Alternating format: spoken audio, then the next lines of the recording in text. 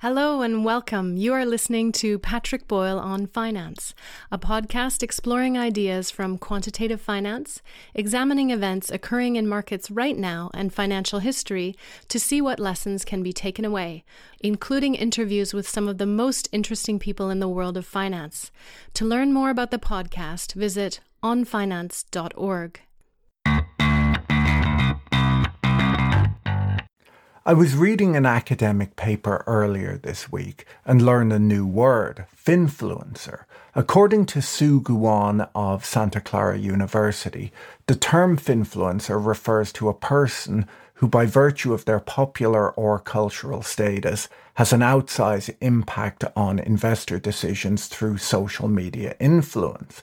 According to Guan, a variety of finfluencers exist in today's markets, ranging from simple celebrities that draw people's attention like Kim Kardashian, to corporate personalities like Elon Musk or Ryan Cohen, to ordinary investors who develop followings on YouTube, TikTok, and other social media platforms. There are also actors who play the part of knowledgeable investors on TV shows who become finfluencers like Kevin O'Leary. Finfluencers are not traditional financial analysts. Instead, their audience is mostly made up of retail investors, and their message, if they have one, typically focuses on democratizing finance or increasing access to information. She points out that finfluence has long been a perfectly legal feature of stock markets and gives the example of media personality Jim Cramer, who's had a stock market analysis platform on CNBC for over 20 years. The phenomenon of finfluencing is nothing new either. Nearly a century ago, in the lead-up to the 1929 stock market crash, an astrologer named Evangeline Adams amassed a sizable influence among investors, including celebrities like Charlie Chaplin and bankers like J.P. Morgan, doling out stock tips that she derived from star charts and astrology. At one point, she disseminated a newsletter with 100,000 subscribers. Today, we still have witches baffling people with their magical powers and providing investment analysis on the internet. It's not all bad, though. If you stay tuned to the very end, I'll tell you my favorite finfluencer story of the week.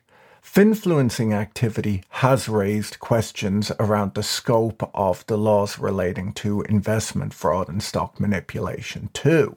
In an early finfluencing case in 2000, the SEC settled a case with a 15-year-old boy, Jonathan Labed, regarding a stock market manipulation scheme in which he pumped and dumped thinly traded microcap stocks on the Yahoo Finance message boards.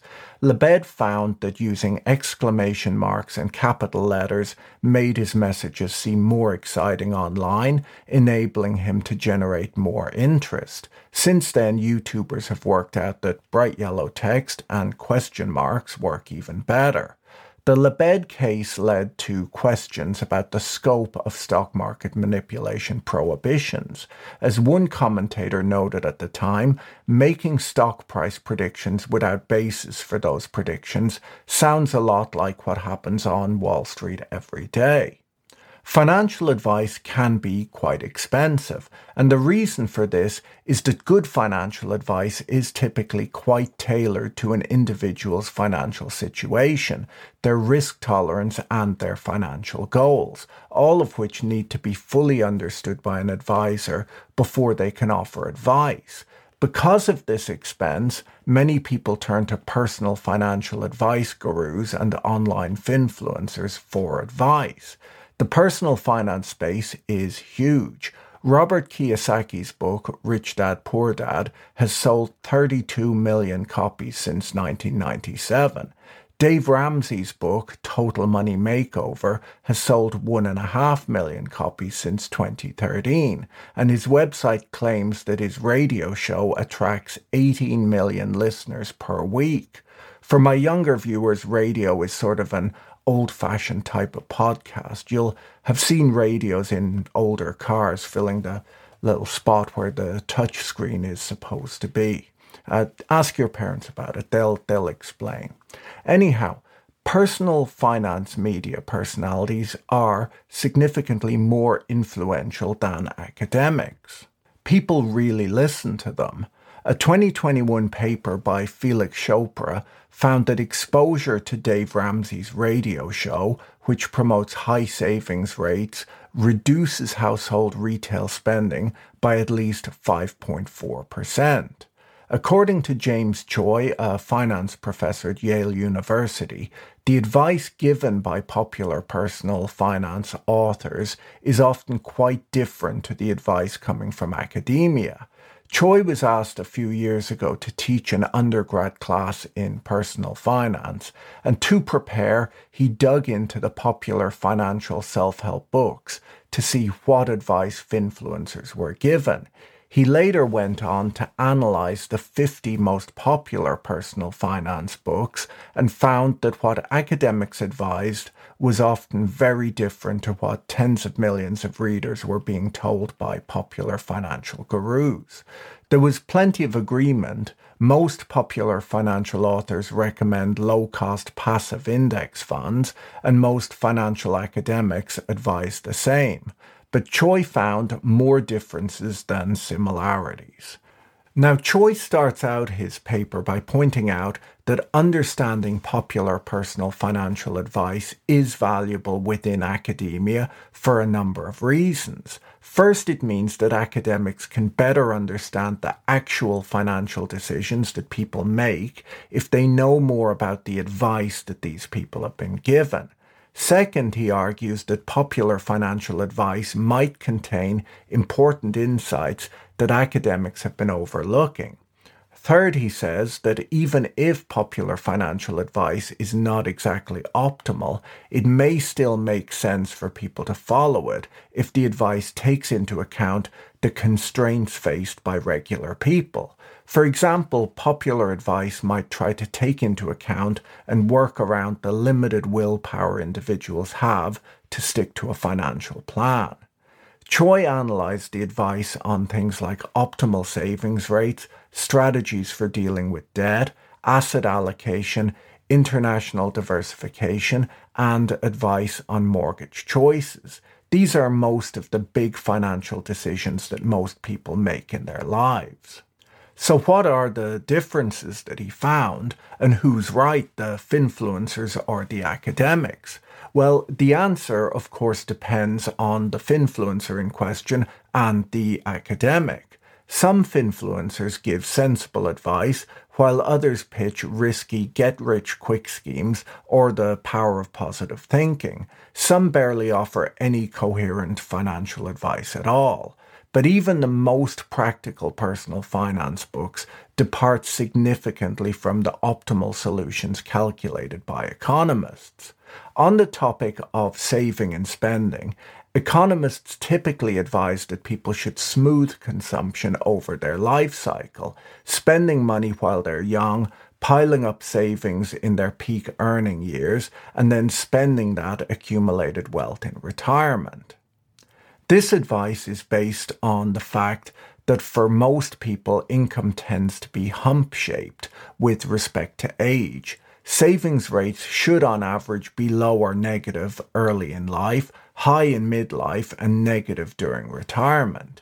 In contrast to the emphasis on evening out consumption over your life that's found in economic theory, popular authors advise constant percentage savings rates, which happen to also be the default option for typical retirement saving plans. Tony Robbins, for example, advises that whatever your savings percentage number is, you have to stick to it in good times and bad, no matter what. Why? Because the laws of compounding punish even one missed contribution. Only one popular author argued that the advice to save 10% of your income essentially endorses the constant expanding and contracting of family expenditures as your income rises and falls, but that life is easier and more enjoyable if spending always stays on average at a modest level. Popular authors tend to champion simple savings rules that have the virtue of requiring very few calculations.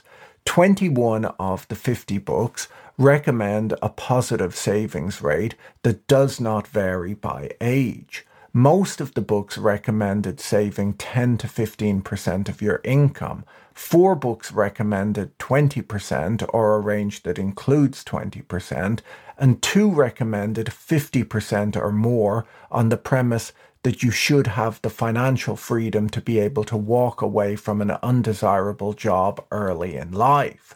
Only one of the books adjusts your savings rate for the amount you have already saved. 9 books advise starting with a target for wealth at retirement in order to calculate the necessary savings rate. Only 4 books recommend taking Social Security benefits into account when choosing a savings rate, despite the fact that Social Security replaces 64% of final working life earnings for the median new beneficiary aged 64 to 66 in 2005. 15 books recommend increasing your savings rate over time. If income is rising over time, this strategy is consistent with the academic idea of consumption smoothing. 3 of the books recommend increasing your savings rate by 1% of income per month over the next few months, faster than plausible income growth for most people, and this was done on the theory that you can get used to a higher savings rate over time. 8 books say that a lower level of spending becomes easier to tolerate with the passage of time. 18 books give some variant of the advice that debt can be good when used to fund investment in things that appreciate, such as houses and human capital, but is bad otherwise. 7 books advise against student loans altogether. Standard economic theory does not involve earmarking portions of household savings for specific purposes. Money is fungible. A lot of the personal financial books advocate dividing savings into mental accounts devoted to different goals. Commonly mentioned mental accounts are a fund for emergencies, a retirement savings fund, a fund for major purchases such as a house or a car, and a fund for children's college tuition. Saving for these expenses is often on top of the earlier mentioned savings for retirement. The personal financial books argue that mental accounting increases motivation to save by making a strong link between today's savings and a specific future spending goal. They argue that this also helps people monitor whether they're on track to achieve these goals when the time comes. 20% of American households have their wealth almost entirely tied up in illiquid assets like real estate and retirement accounts, with almost no liquid cash on hand. They are described as being wealthy hand-to-mouth households. A 2001 academic paper interprets this pattern as being the result of households deliberately storing wealth in illiquid assets to protect it from their lack of self-control. The popular authors don't tend to advise this as a saving strategy. Most advise keeping a liquid emergency fund on hand. The academics don't advise tying your wealth up in illiquid assets either, just to be clear, but they put forth that maybe people are doing this as a way to control their impulse to spend. 15 of the personal financial books give specific advice on spending in retirement.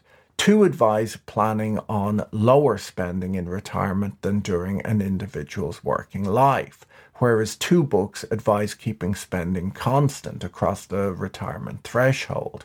The books recommend spending between 3% and 8% of your wealth each year.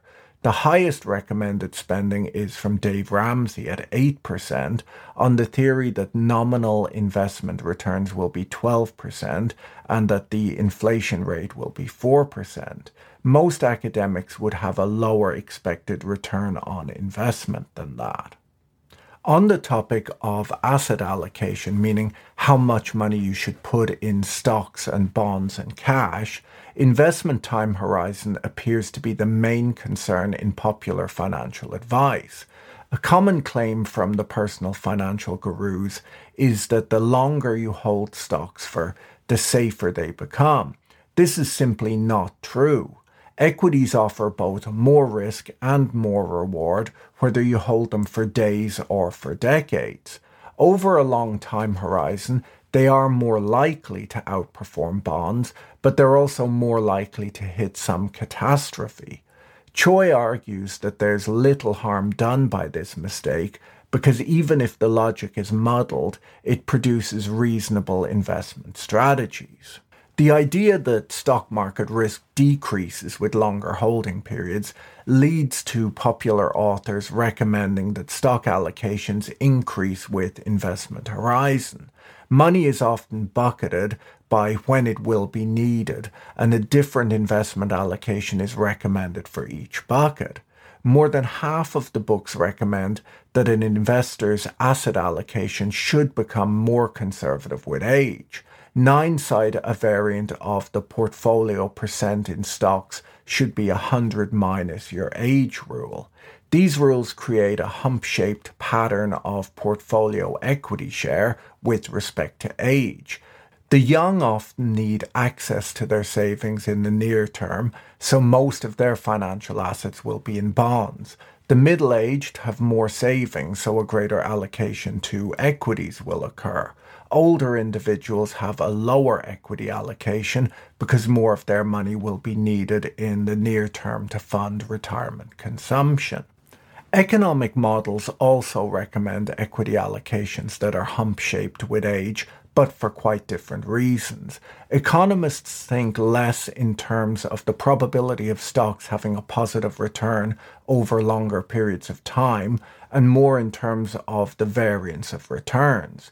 Samuelson and Merton proved in a 1969 paper that if an investor has a constant relative risk aversion utility and no labor income, the optimal allocation to the stock market does not vary with the investment horizon. A big difference between economists and popular authors is that economists don't focus on the absolute level of interest rates in order to make their decisions, instead focusing on the difference between expected risky asset returns and the risk-free interest rate. This is known as the equity risk premium. Economists care more about how much extra you're being paid to take additional risk rather than just the level of interest rates at a given point in time.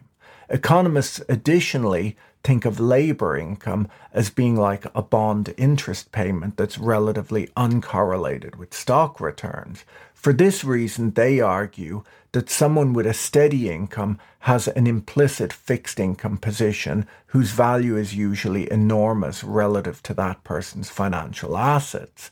As the person ages, the present value of future labor income declines because there are fewer wage payments remaining. To offset the decline in implicit fixed income holdings, the financial portfolio should hold more fixed income over time. The fact that an individual has the ability to somewhat adjust how much they work also increases their capacity to bear financial risk when they're young, because a low investment return can be offset by working longer hours to make up the difference. If the young have more labor supply flexibility than the old, then this is another reason for the young to hold a greater share of stocks in their portfolios than the old do.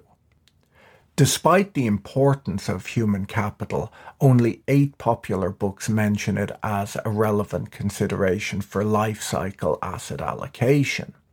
Economists consider risk aversion as being driven by the speed at which marginal utility diminishes as consumption increases. This is the idea that once you're above a certain level of spending or income, you don't get as much extra happiness out of each additional dollar that you have available to spend. This diminishing marginal utility means that the upside potential of a gamble is not as attractive, making gambling-type investment strategies less attractive to investors. Only a few of the books suggest that diminishing marginal utility should be a determinant of one's portfolio equity share. On the topic of dividends and interest income, the popular authors and academics really disagree. Academics will point out that when a company pays a dividend, the price of the stock will fall by the amount of the dividend paid. If a company had $1 million of cash in its bank account and paid that out to investors as dividends, the company is now worth $1 million less. The money's been paid out. On top of that, though, dividends and interest payments are disadvantaged relative to capital gains in the US tax code, which makes the prevalence of dividends a puzzle to economists. 9 of the books in the sample reject the dividend irrelevance theorem, and no book recommends eschewing dividends or interest for tax reasons. Multiple books refer to the need for income, particularly when the investor is older, for which bonds are the preferred source. Kiyosaki entirely dismisses the relevance of capital gains altogether, arguing that cash flow from the investment is the only relevant factor. In the long run, when taxes are taken into account, dividend-paying stocks tend to underperform non-dividend-paying stocks. It might make sense to keep dividend-paying stocks in tax-sheltered accounts like retirement accounts rather than in your taxable investment account for this reason. More than half of the popular books studied recommend equity-style tilts, either to value stocks, growth stocks, or small-cap stocks. The books don't suggest that these style tilts could entail taking on more risk, which suggests that most authors think that their recommended tilts generate superior risk-adjusted returns. Many of the books suggest switching styles when you know a given style is more likely to do well, like in a recession or in a recovery. Academic literature discusses how various factor outperformances are possibly driven by additional risk being taken on by investors. Many of the books have something to say about international equity investment. Only 2 books recommend not diversifying internationally at all. Most books give no reasoning for why they underweight international stocks. 7 books say that international stocks are riskier than US stocks, citing currency risk, lower liquidity, subpar accounting and financial transparency standards, and political instability. The motives for underweighting international stocks that do appear in popular books tend to be rejected by economists. A security's expected return is tied to its discount rate, regardless of its expected cash flow growth. Therefore, the perceived strength of the US economy is not a reason to overweight it if the market is efficiently pricing this strength. The academics and popular financial authors, as I mentioned earlier, mostly recommend index fund investing, and they do this for similar reasons. Authors that recommend active investment management generally recommend picking funds based on their past performance, but evidence that fund performance persists is quite weak. The agreement between popular advice and economists' advice may be due to the fact that the statistics on average performance and performance persistence are straightforward to calculate, easy to understand, and widely publicized. Another big difference between academics and popular personal finance authors is on the topic of non-mortgage debt. For economists, a very basic principle of optimal debt repayment is to prioritize paying down the debt, charging the highest interest rate first. This is simple mathematics, but in practice, households often don't follow this principle. Surprisingly, many of the personal finance authors don't recommend this fairly obvious approach at all. 9 of the books studied endorse some version of Dave Ramsey's debt snowball method. The debt snowball prioritizes paying off the smallest balance debt first while making the minimum required payment on the other loans.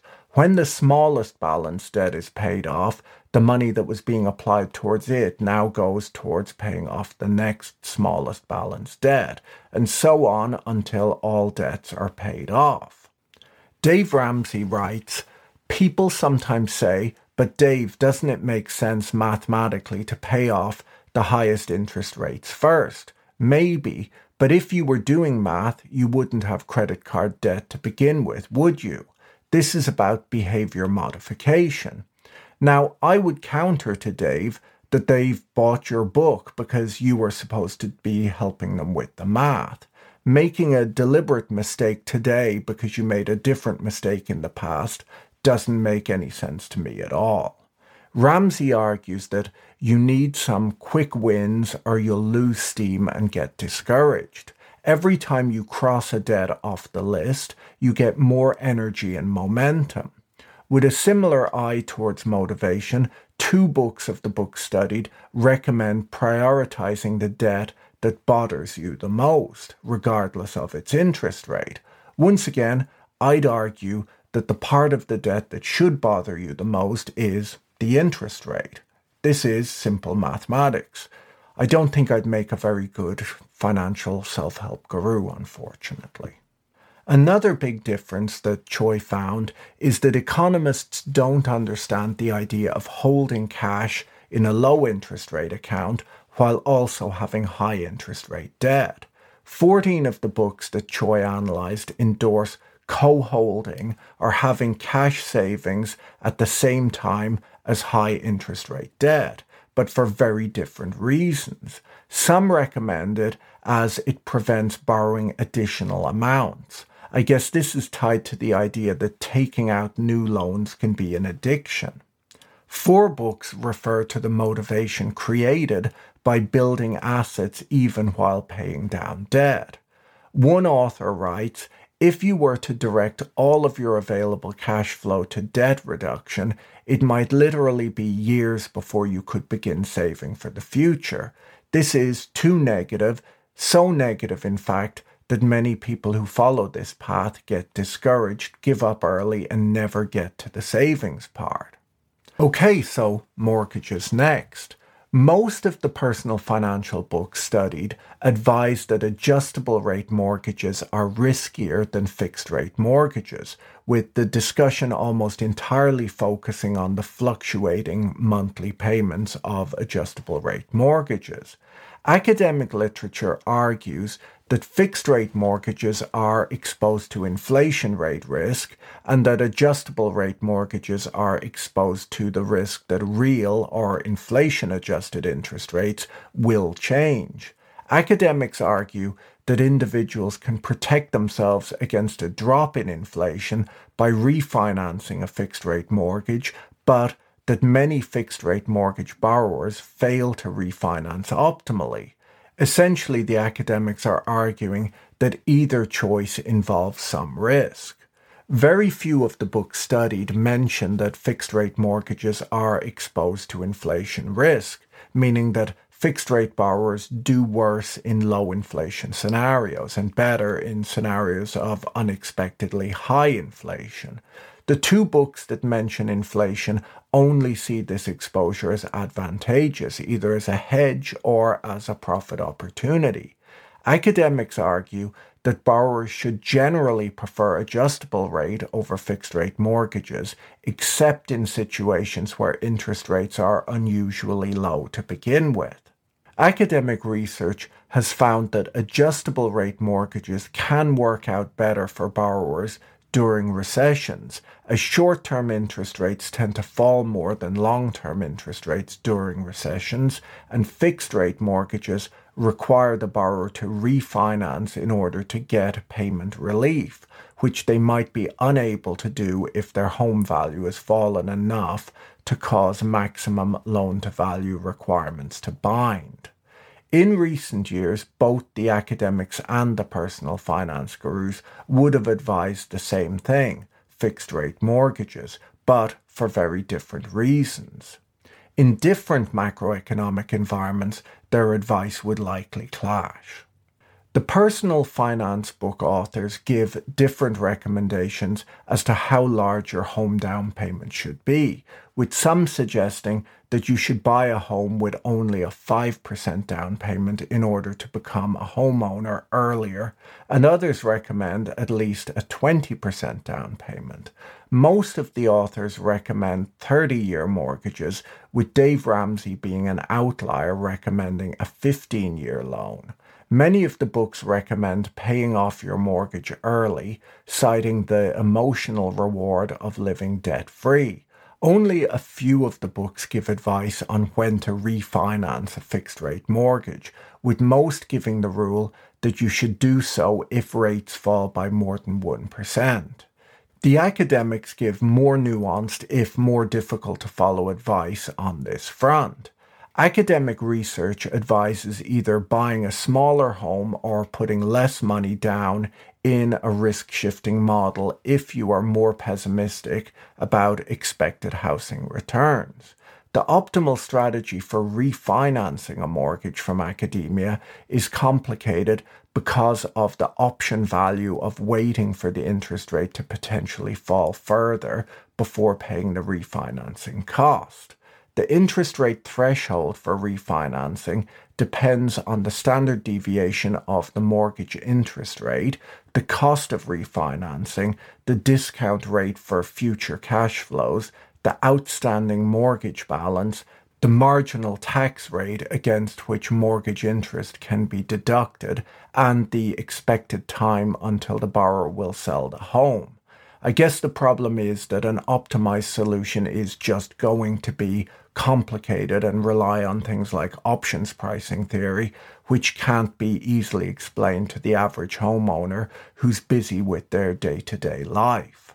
With regard to quickly buying a home with a low down payment in order to avoid wasting money on rent, most economists would point out that in such a situation, you're either renting the home or renting the money you used to buy the home. Choi concludes in his paper that popular financial advice can deviate significantly from economic theory, often due to a number of fallacies, but he argues that popular financial advice has a few strengths relative to economic theory.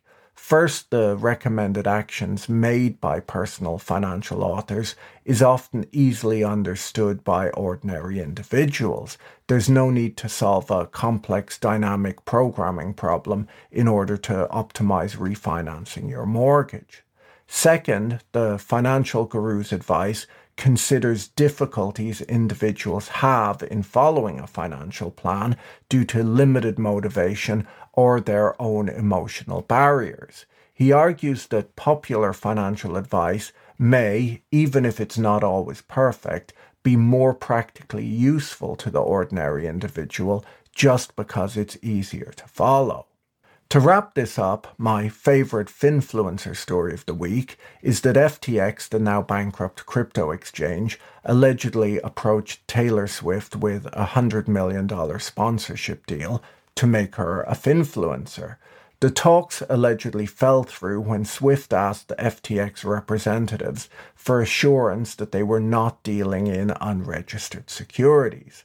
It would appear that she has more sophisticated advisors than many of the big Finfluencers out there who are now facing lawsuits over the FTX collapse. Thanks for tuning into today's podcast. If you enjoyed it or found it interesting, please tell a friend about it, as that's how podcasts grow. Have a great day and talk to you again soon. Bye. If you enjoyed this episode, be sure to subscribe so you're notified when a new episode is posted. Thank you to everyone who is supporting this content on Patreon.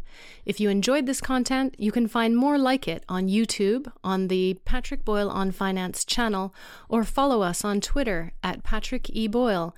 Thanks for listening. Bye.